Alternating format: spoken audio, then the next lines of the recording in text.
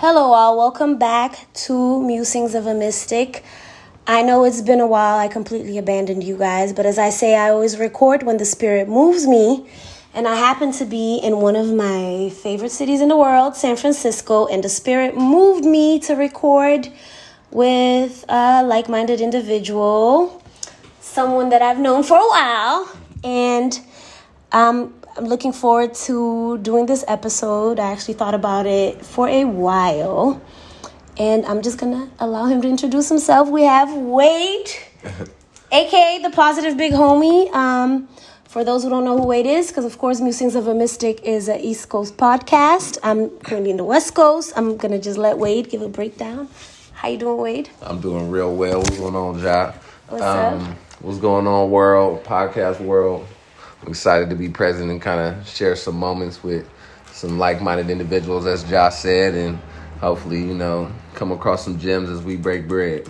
Yes. And a toast with, I just put Wade on to panache, which is, as you know, your girl's kind of bougie, don't drink beer. The only time I drink beer is if it's mixed with 7-Up, so. And panache, give me my coins if you hear this. So Wade, yes. Who is Wade to the world? Like, how would you, because I know what you do, and that's kind of what I want to have you on here, because it's very rarely that young people of color, especially young black men, get to see someone in a positive light and in such a role model as yourself. Like, I know you work with the aspect of counseling and mental health. I just want you to explain the work that you do, and just so people can understand how important it is to the community. Gotcha. Okay. My name is Wade King Goldman, and I am San Francisco native, born in the city. I'm a Virgo. No, I'm just saying I'm not going to go down that way. But this is that type of podcast. So you can go ahead. He's definitely a Virgo. I am definitely a Virgo, inside and out. And I'm also associate clinical social worker. And my focuses are children, youth, and families, and making sure that especially communities of color and marginal communities, from Asian Pacific Islander to the LGBT community, I work in San Francisco, so we have a really diverse population in which that I work with. So it's really just about providing access, equitable access to service and supports for communities that aren't served. Okay.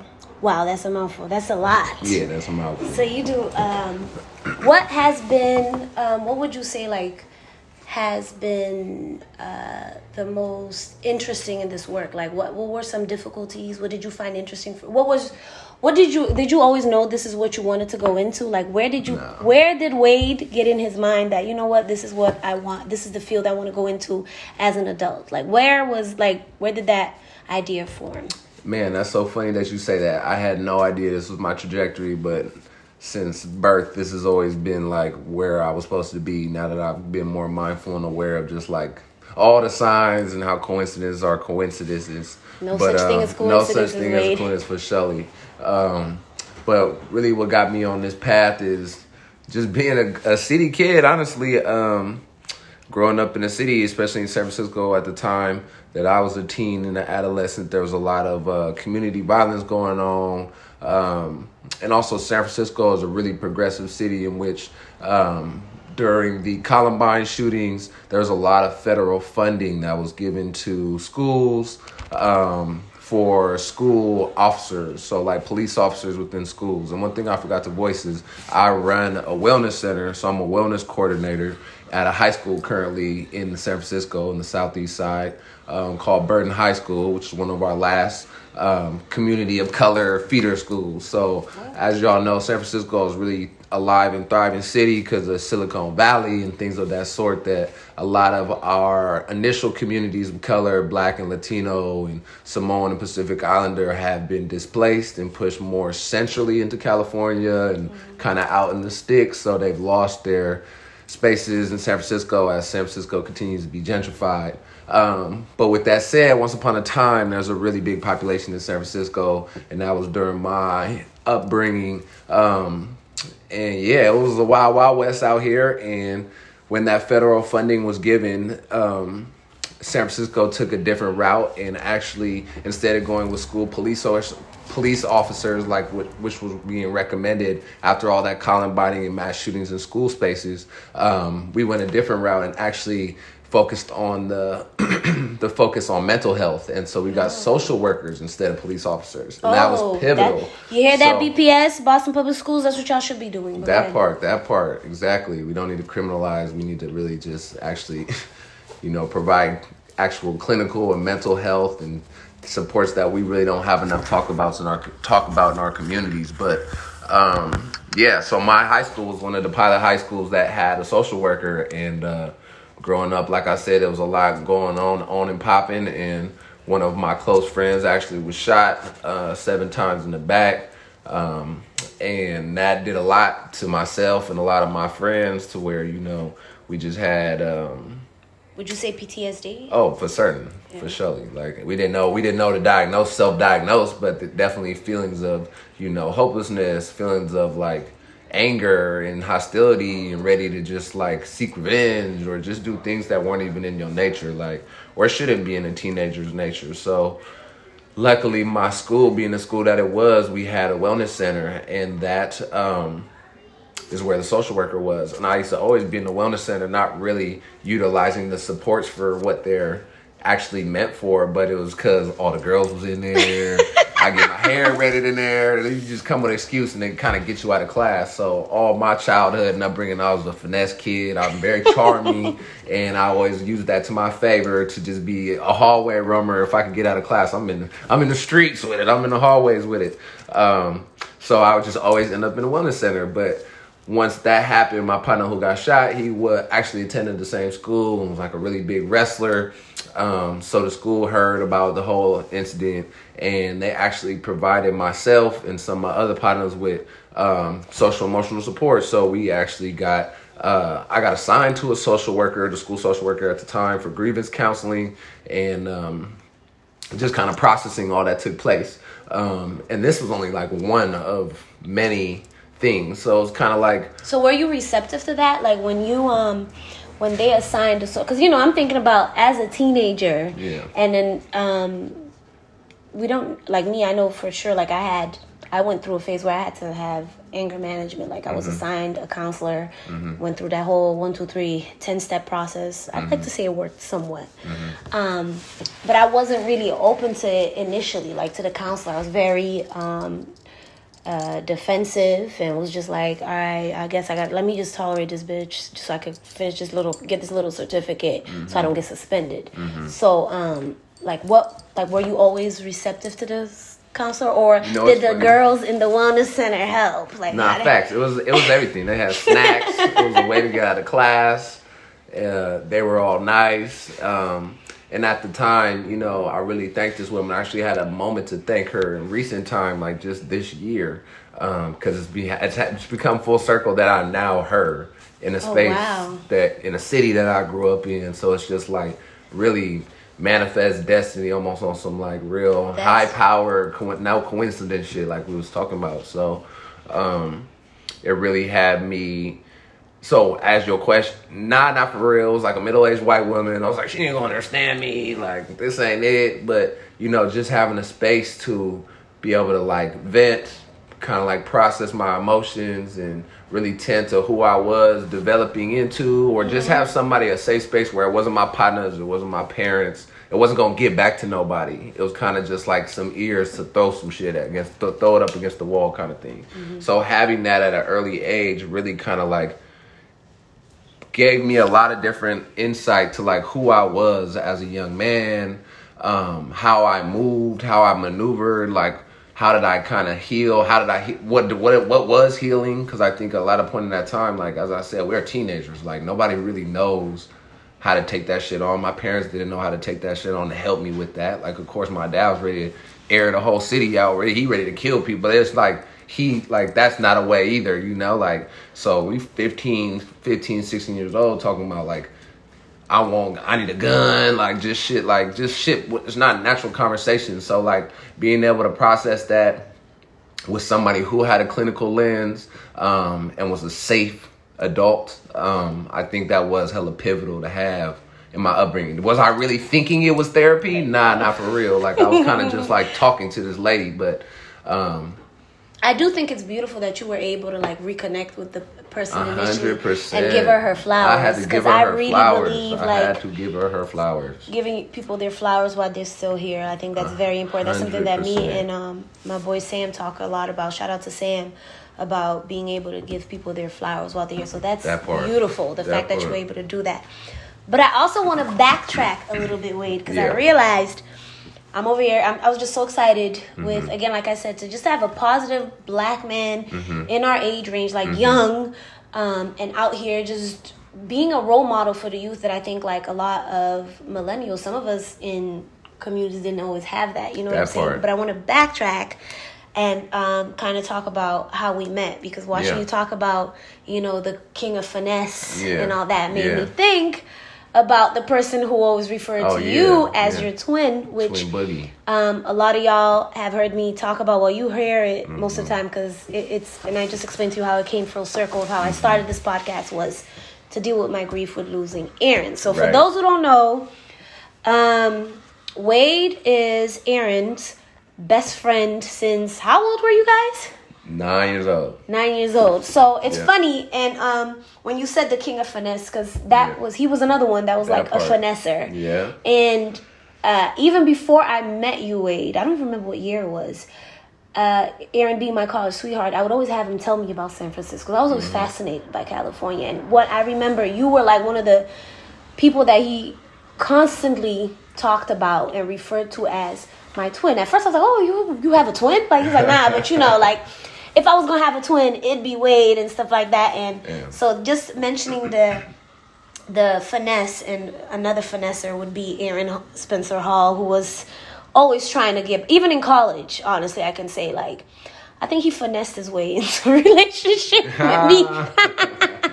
But one thing I've always loved, and again, like I said, Wade, about you guys was you guys' bromance, like I call it, the friendship. Yeah. And even though, like, I'm in Boston and I'm one of those people that if you're someone I care about, I'll flick through your stories and look at everything. And one thing I've always noticed about you, Wade, is like you're such a positive, like literally, you can't get on your page and see any type of negativity. And I think that is just, it speaks to who you are, your spirit. And even like I said, I felt like I knew you before I met you because it spoke to you and Aaron's similarities of being such people persons and being so positive. Because like I said, everything that you post, I know you don't judge people by their IG, but everything you post, even when you're sharing your stories, there's always little gems, but it's always positive. And me being the person that loves a good bromance, like I love seeing especially black male friendships and it being nurtured. And so I want to ask you, like, what are the makings of a good bromance, do you say? Man, the makings of a good bromance, that's so funny. I would say it really gets deep. Like, it's kind of, you kind of come and call into question, like, who you have in your life, right? Like, I think a lot of times you are lucky to come across, like, you know, similar spirits. And I think it almost get deeper to, like, it get deeper than rap. It ain't just, like, just you as a person, but, like, people come on your path for reasons, like, and you either have a reason, like you come up in the same community. You know what I'm saying? Like, it's changing over time with technology. We can, you know, tap in with somebody in London, but like initially, it was really just who was on your block, who your parents knew. Like, so it was like a really small pool, and if you met somebody outside of that pool, it's like really kind of cool. But how do you develop it to where, okay, you met the person on the block, whatever. Facts. Y'all become friends, buddies. Facts. But how, like, the levels of, because honestly, I can say, Wade, like, I take my hat off to you because even with Aaron and Aaron's passing, you're someone who I see as, even now, still a consistent presence. Like, Nana was just talking about wanting to go to Boston next year. She was like, I bet you fast, Wade, he'd come with me. So I was just like, I just feel like you're someone who, you really make time for friends. Like, you know what I'm saying? So how does it get to that point of now you're buddies, you've met your buddies? Yeah. What makes the bromance so deep? Because I feel like you and Aaron, y'all had a deep bromance, and then even some of y'all other friendships that y'all like friends that y'all shared, it seems like that bond. You know, I'm going through pictures. I see pictures of y'all when y'all like were really little kids, and I think it's interesting. As men, as black men, you don't always open up with your guy friends like that. So how do you what's that process to get to that level of vulnerability where you're just completely honest with your guy friend, regardless of what might seem like, you know, guys have that whole thing, oh hey, that's gay, or hey, but being open with like sharing your emotions and stuff. You know, as I look back at it in hindsight now, and like now that I have the verbiage and like have more of a greater outlook of like what is what, it's really just like trust, being willing to, and like vulnerability in a sense, because I think, bro, we grew up together. Like we were little ass boys trying to find who we were in this big ass world. Like, so there was a lot of like, you know, it was us versus them type shit, and we really kind of created a brotherhood very early on. And I really speak to Aaron in this regard because like, bro was a part of like every milestone of my life. Wow. Damn. Yeah. But yeah, I say that with joy too, though, because it was pivotal to have like somebody who I could bounce my thoughts off. Like, bro, I have my best interest at heart and mind his, and just having that in a wild ass world where you can't really trust people, or people come with like disingenuine like reasons or qualities or shit that just ain't good. Like, I found like good people in my circle, and when I realized like before I could name like that's a good person, I was kind of just like, bro, this really my nigga, like this really my brother for real. So keeping people like that in your camp. But how do you know? Like, how do you get there?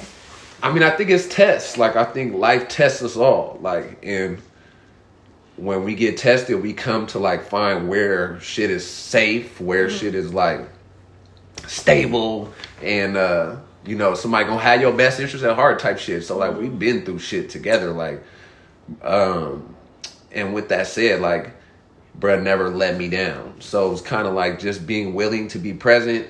If it wasn't even had shit to do with you, like, bro was still willing to be present and willing to like take on the load that I personally was carrying and kind of looking for help or just looking for to bounce my thoughts off. Bro was always there, like, what's up? Like, how can I help you type shit. So that was a big,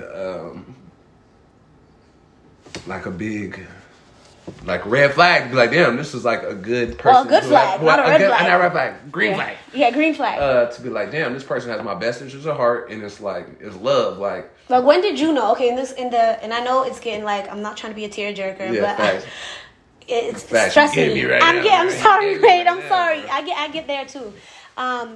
With Aaron, how did you know that was somebody that you could completely drop your guard and? Because let me tell you, like, when you say bro had your back, like his 24th birthday, when I flew you out to surprise him, that, like, after you left, he was like, yo, this was the best birthday of my life. And I remember that's when I fully understood y'all bond, because he really, like, after, you know, to me, it was like, oh, I'm getting girlfriend of the year. I flew him out, flew you out, surprised Aaron and stuff like that. But then I thought, like, you know, that was it. And then he comes up to me, he was like, babe, do you mind if, and that's how I knew, like, okay, y'all are really close. And that made me appreciate y'all friendship even more. He's like, do you mind if, you stay on the couch and, like, because me and Wade got a lot of catching up to do, and just let him, like, and I was like, you gotta be out of your fucking mind. Like, are you kidding me? So you're putting me out of my own bedroom just so you and Wade can have, like, the whole thing. But I love that. I've always found it beautiful, and that made me, Aaron's love for you made me love you as a brother too, Wade. Like, honestly, because it's very rare, and you, again, like I said, you were one of the constant presence in his life, no matter what. So my thing to you is, like, what specific, you don't have to go too deep if you don't want to, because I don't want to take you there. Was it when, like, what event with y'all friendship that it was like, all right, this is a lifelong friendship, like, you're stuck with me? You know what's hella funny?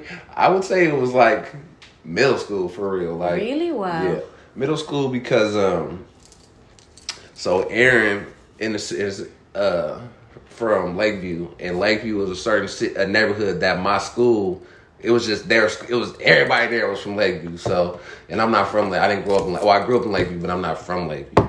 So I went there to that middle school, and I remember Brett just knew everybody, and I knew the people who was from my side of town. So I was kind of clicked up with them, but it was a Lakeview school. So, and I just remember, and I also, a funny story is I played basketball for like high school and college for a little bit, but I never really like wanted to go to the NBA or nothing like that. Like I did that shit for my own reasons because the girls. I was hella girl. Girls was always that.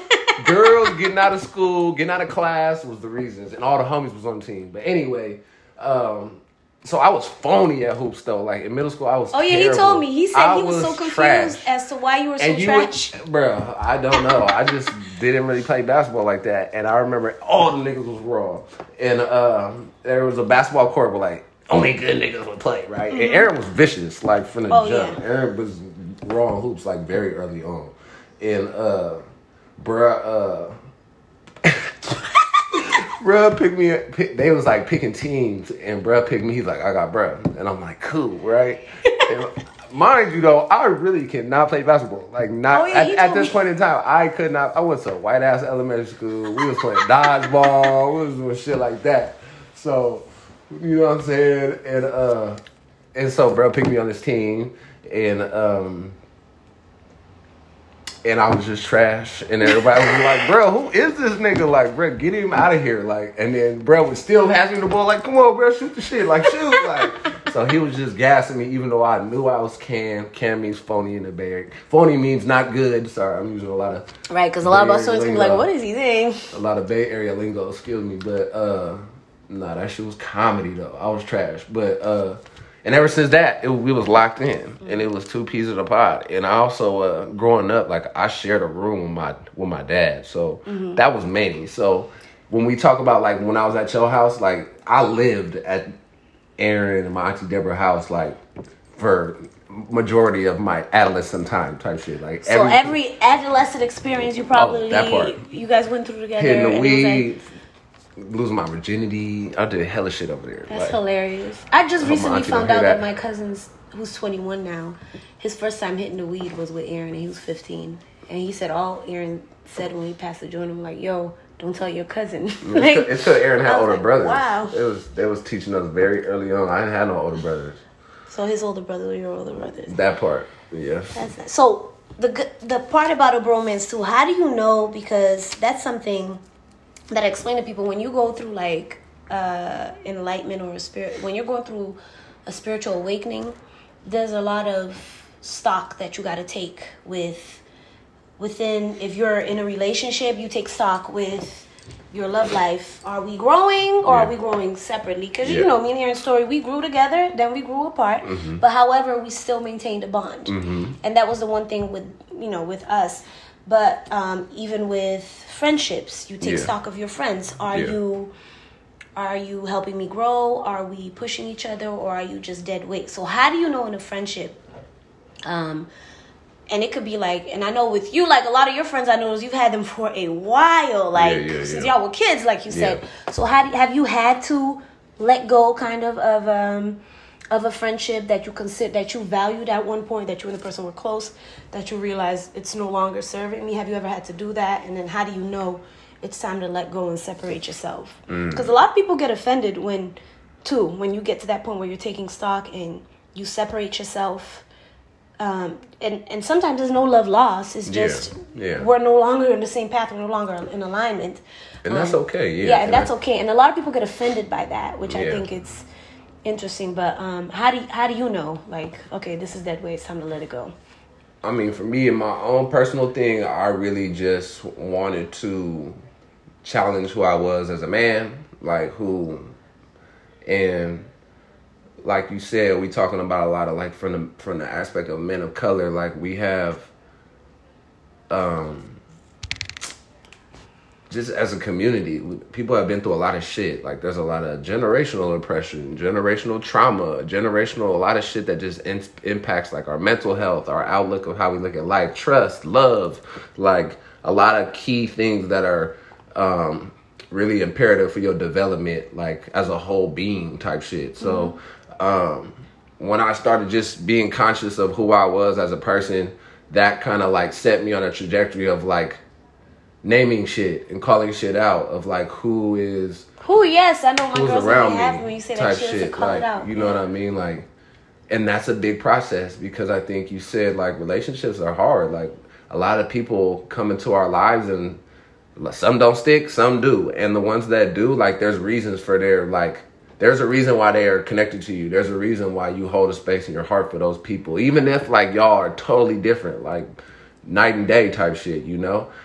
So it has to that has to outweigh like what I'm voicing. Cause it's like if I'm trying to like heal my demons and like tend to my bullshit, like I'm not trying to project my shit onto nobody. I'm not trying to like be a toxic person within any of my spaces or relationships.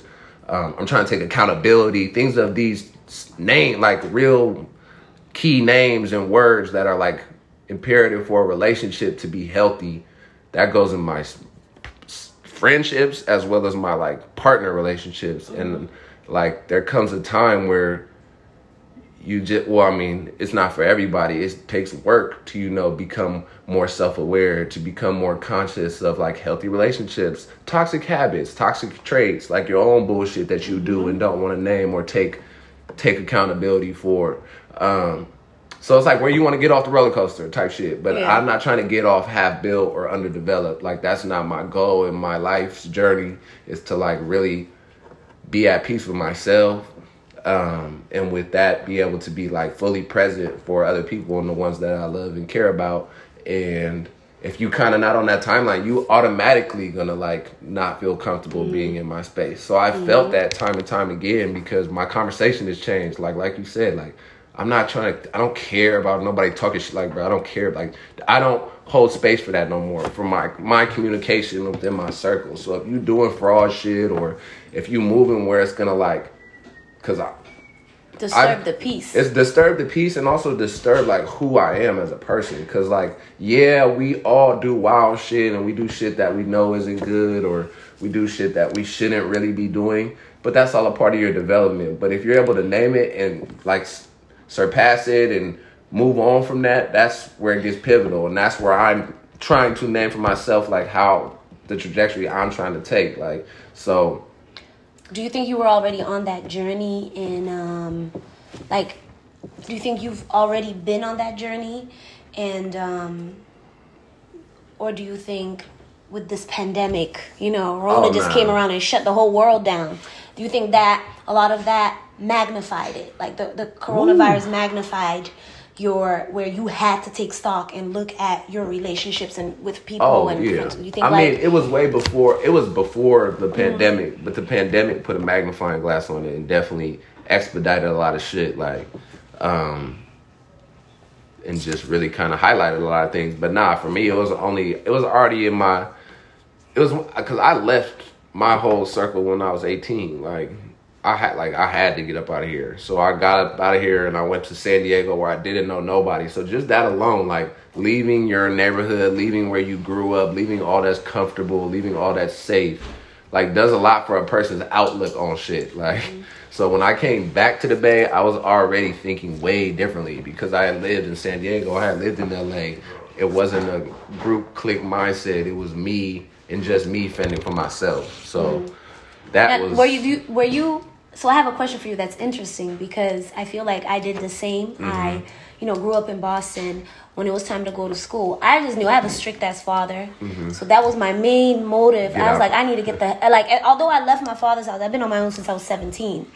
But my dad's hands was still there, and my dad's a Virgo, and I'm sorry to say this way, y'all Virgos are control freaks, okay? Y'all like stuff a certain way, and it's, what's interesting is I'm surrounded by Virgos in my life. My dad's a Virgo, most of my bestest friends are Virgos, 2 actually have birthday on the same day, and it's like Virgo, and one thing about y'all like y'all things this way, and if it's not, for example, my father's the type, if he tells you to do something, you go, you do it, you get it done, you complete the mission.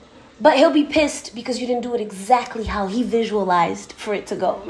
Because you didn't do it how he wanted it, like the steps that he would take is so that's like the perfectionist in y'all. And That was one of my main decisions. Like, I need to get the hell out of here. I need to get as far away from America as possible. So that's how I ended up at Wilberforce. But I did notice, and my high school counselor actually told me one time, she was like, Jamila, you're going to go, you're going to come back. You're going to notice a big difference between you, who left and went to school, between you, your friends who stayed and went to school here, and between those who stayed and didn't go to school. So what was that something you experienced?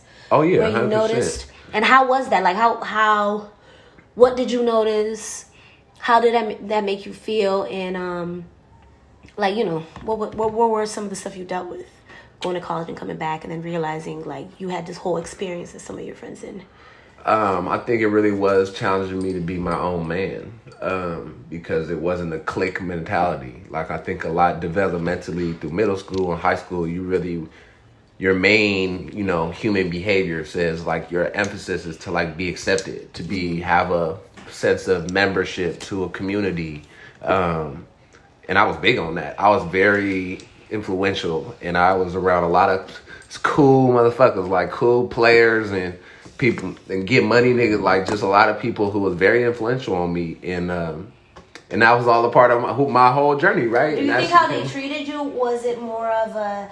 Because I have some friends that were like, oh, you think you're better than us because you went to college? Like, or was it more of a, like, they embraced you because you took that step and left the city? Oh, see, that's different. I mean, there's levels to friendships, but all the people who was around me was... I had 10 niggas pull up to my graduation ceremony, and I shouted them out. I didn't even shout my grad school out because that was so imperative to me to see, like, people, like... Because that's not common. I got a master's degree, too, so it's like... Kudos to you, educated black man over here. Come on now. Come on now. And with that said, like, that was one of 6 black people in the program of 80. Wow. So it kind of just shows, like, and to have all my dogs present was just like, that was a pivotal ass moment to realize, bro, everybody just like, bro, the people who I have now, like the ones who will be shaky at my success or accomplishment have already kind of dwindled away just because the world does that. Like, that didn't have to, nothing needed to happen type shit. It just, I don't know, man. Energies is oil and water because that's not any type of shit that I'm on. So it's just like. So with that said, like, what season of life are you in right now? If this was a movie or a play, what would you call, or a book, what would you call this chapter of your life? What season? This is the rewrite. The rewrite. The rewrite. I think you hit it on your head. Like you said it in the beginning. And when I say the rewrite, I mean, like, a lot of shit just don't fit no more. Like, a lot of shoes don't fit no more. And I think as you continue this journey to, you know, find sense of self and, like, your true authentic self, like, you question, you challenge a lot of teachings that you are brought up from your community, your parents, school, just environment, relationships. Like it or not, every experience that you've had has kind of shaped your outlook on relationships, friendships, trust, mistrust, loyalty, you know, a sense of belonging, all that shit. And right now I'm just, like, so aware, and I can name shit, and I'm not scared to, like, call a spade or be like, bro, like, you really don't have my best interest. Like, I'm not scared to say that no more. So you really are, like, out here taking accountability and holding others accountable. Yeah, and I think that alone has kind of, like I said, like, the people who are on that same type of time are going to align, and the ones who are kind of going to create space because it's uncomfortable. It's uncomfortable when I say, like, bro, you shouldn't have did that. Like, why, like, you know what I mean? Or if that's the relationship that we have, and a lot of the ones that I keep close to me now is, like, they're able it's to have full transparency, and we going to talk, like, bro, like, I didn't like how you did that.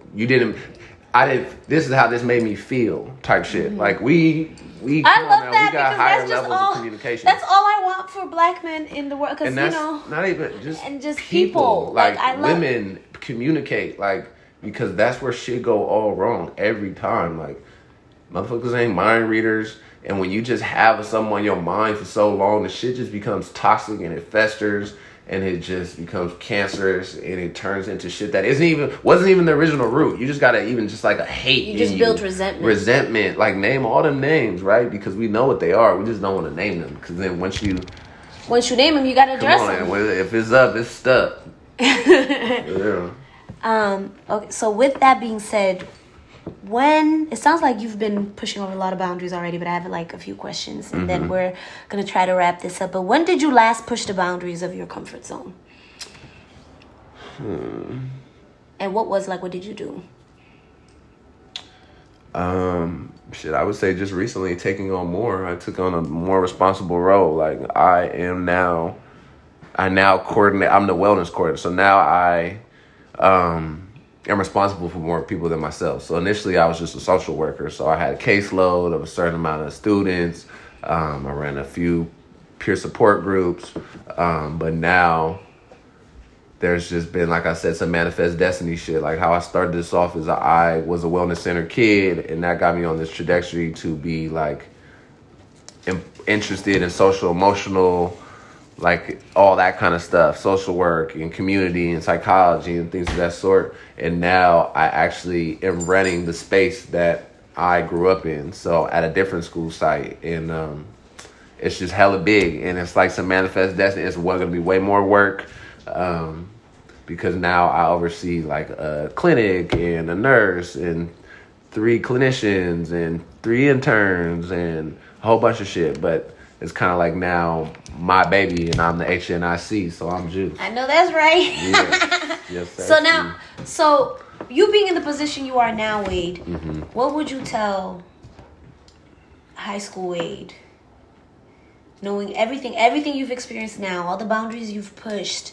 Let's not forget, people, if you don't know, Wade is also like a traveler. That's another thing that I love about you, that you go out like to different countries. Yes. And you like fully immerse yourself. So having Best traveled, experience. being well traveled, having gone and gotten, having a master's, that's not a small feat. If going back, what one thing that you would advise young Wade, knowing all you know now? I would say just double down on yourself. Like, I think for me personally, I was very impressionable, and I gave a lot of weight to people outside of myself. Like, and I think in turn personally, at where I'm at now, I've done well. I've done well. I would say for my life. Give yourself up, Wade. Like, you've done like amazing. Like you're amazing. I've done well, yeah, and I'm proud of that. And I think, but I realized like a lot of that. Or a lot of things that I was looking for was external validation and not internal validation. And I think, like, it gets deeper than rap for me. Like, we ending this shit. But for me personally, like, that's a lot. I put a lot of eggs in that basket of, like, trying to seek praise from outside of myself. So now I'm just way more mindful of that. So I think I would tell myself, like, bro, just believe in what you got going and, like, don't do it for nobody else but yourself. I like that. That. So now, we're good. Before we wrap up, I just have like 2 more small questions for you. But what's another thing about similarities between you and Aaron? A lot, I think, is just you guys were just. Aaron was a very kind soul, and I see that same quality in you. And again, like I said, like I knew you had to have been like such a aura, because Aaron talked about you and how much he valued your friendship all the time. Like I said, I felt like I knew you before I met you, and you and a few other people. And so what small act of kindness were you once shown that you will or you have never forgotten? A small act of kindness. Like, what's one thing somebody they didn't really have to, but they did, and it just stuck with you? No, my questions are like, I say, thoroughly get deep. Yeah, that one get deep for sure. I would say an act of kindness. That till this day you remember, you're like, it could be someone, or like, man, like, I remember when, it was one small act of kindness. That may have been, that was big to you, but to that person was like, it's just an act of kindness. Damn, it's not like a specific act, but I just recall like a lot of the people who I have in my life now, like I said, it was going down out here, and I tried to be a gangster for like 2 weeks. That shit did not work out. I can't even that see shit that did not work out. Facts. At all. Went terrible.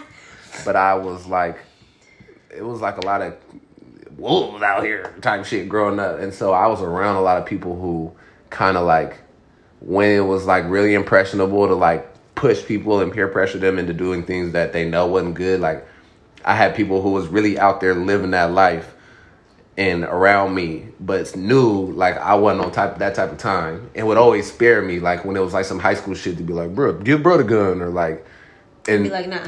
Bro would be like, nah, bro, like don't do that. Like, and not on like no, bro, no, you're square. Like not to like make fun of me or like talk down on me, but like really know like.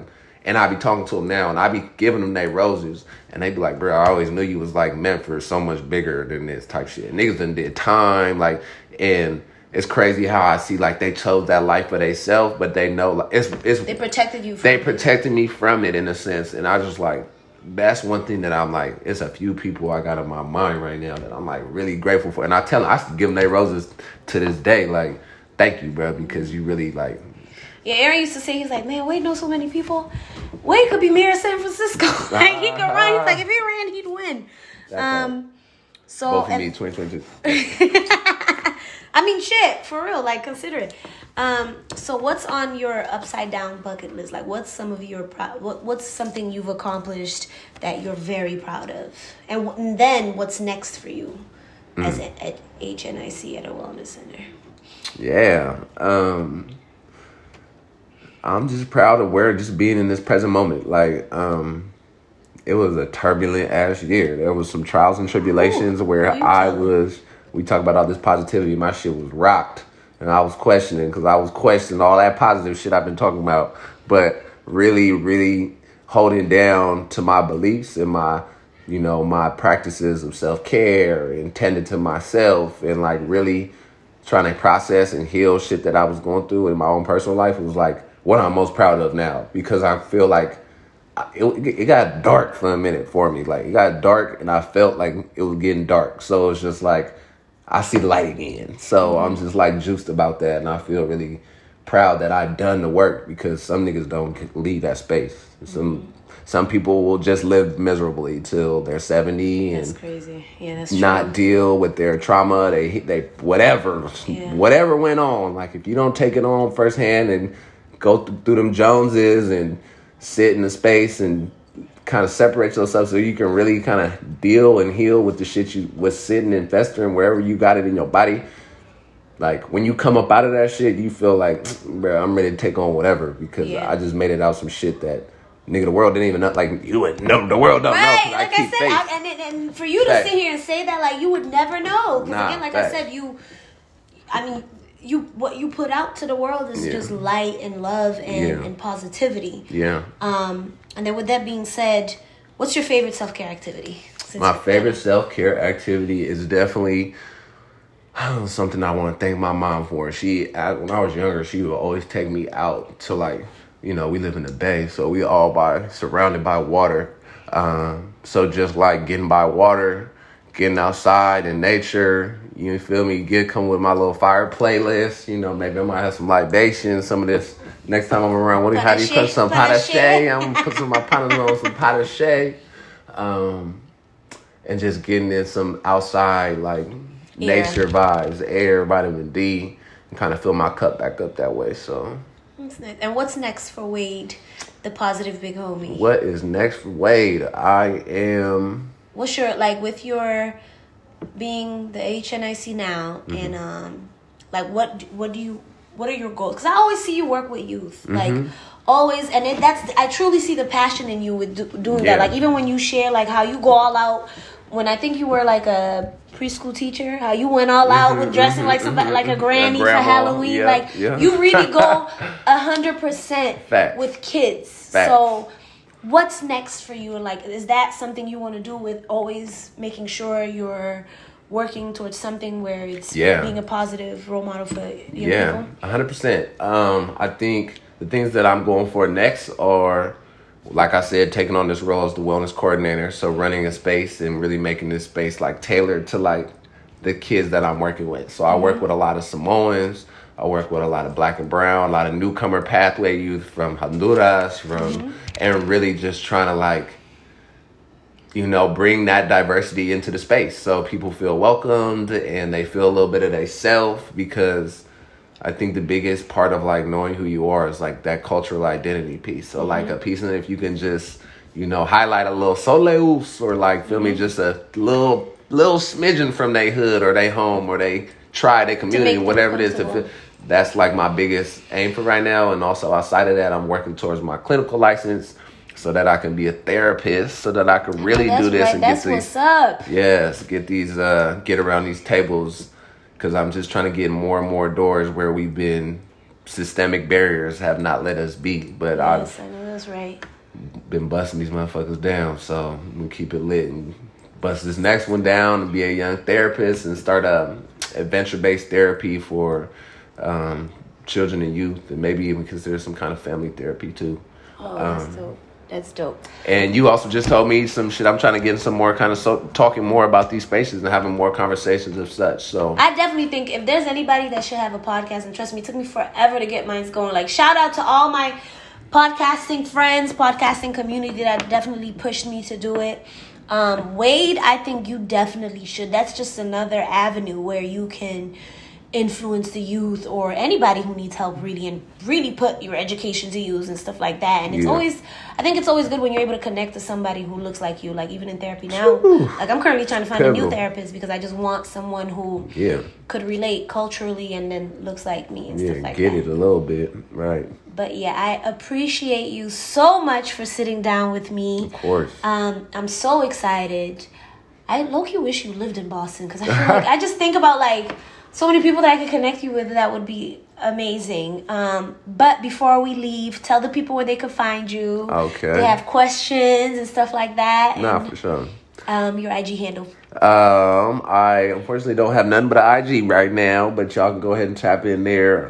And it's at Wait a Minute, WADEEAMINUTE. Wait a Minute. Instagram. And then this is something new I'm trying, because as you know, I've abandoned my viewers for quite some time. So you're like my boom, like a back episode. I read a lot of books. Okay. So I'm always recommending books to people. Okay. One of my favorite books that I continuously recommend people is The Way of the Superior Man. Again, I said, I just bought that. Really? Oh, you're gonna love it, Wade. Please text me when you read it. At Nice and Neat, July. For real, they recommended it. Yo, that was my dog. First of all, Nice and Neat podcast.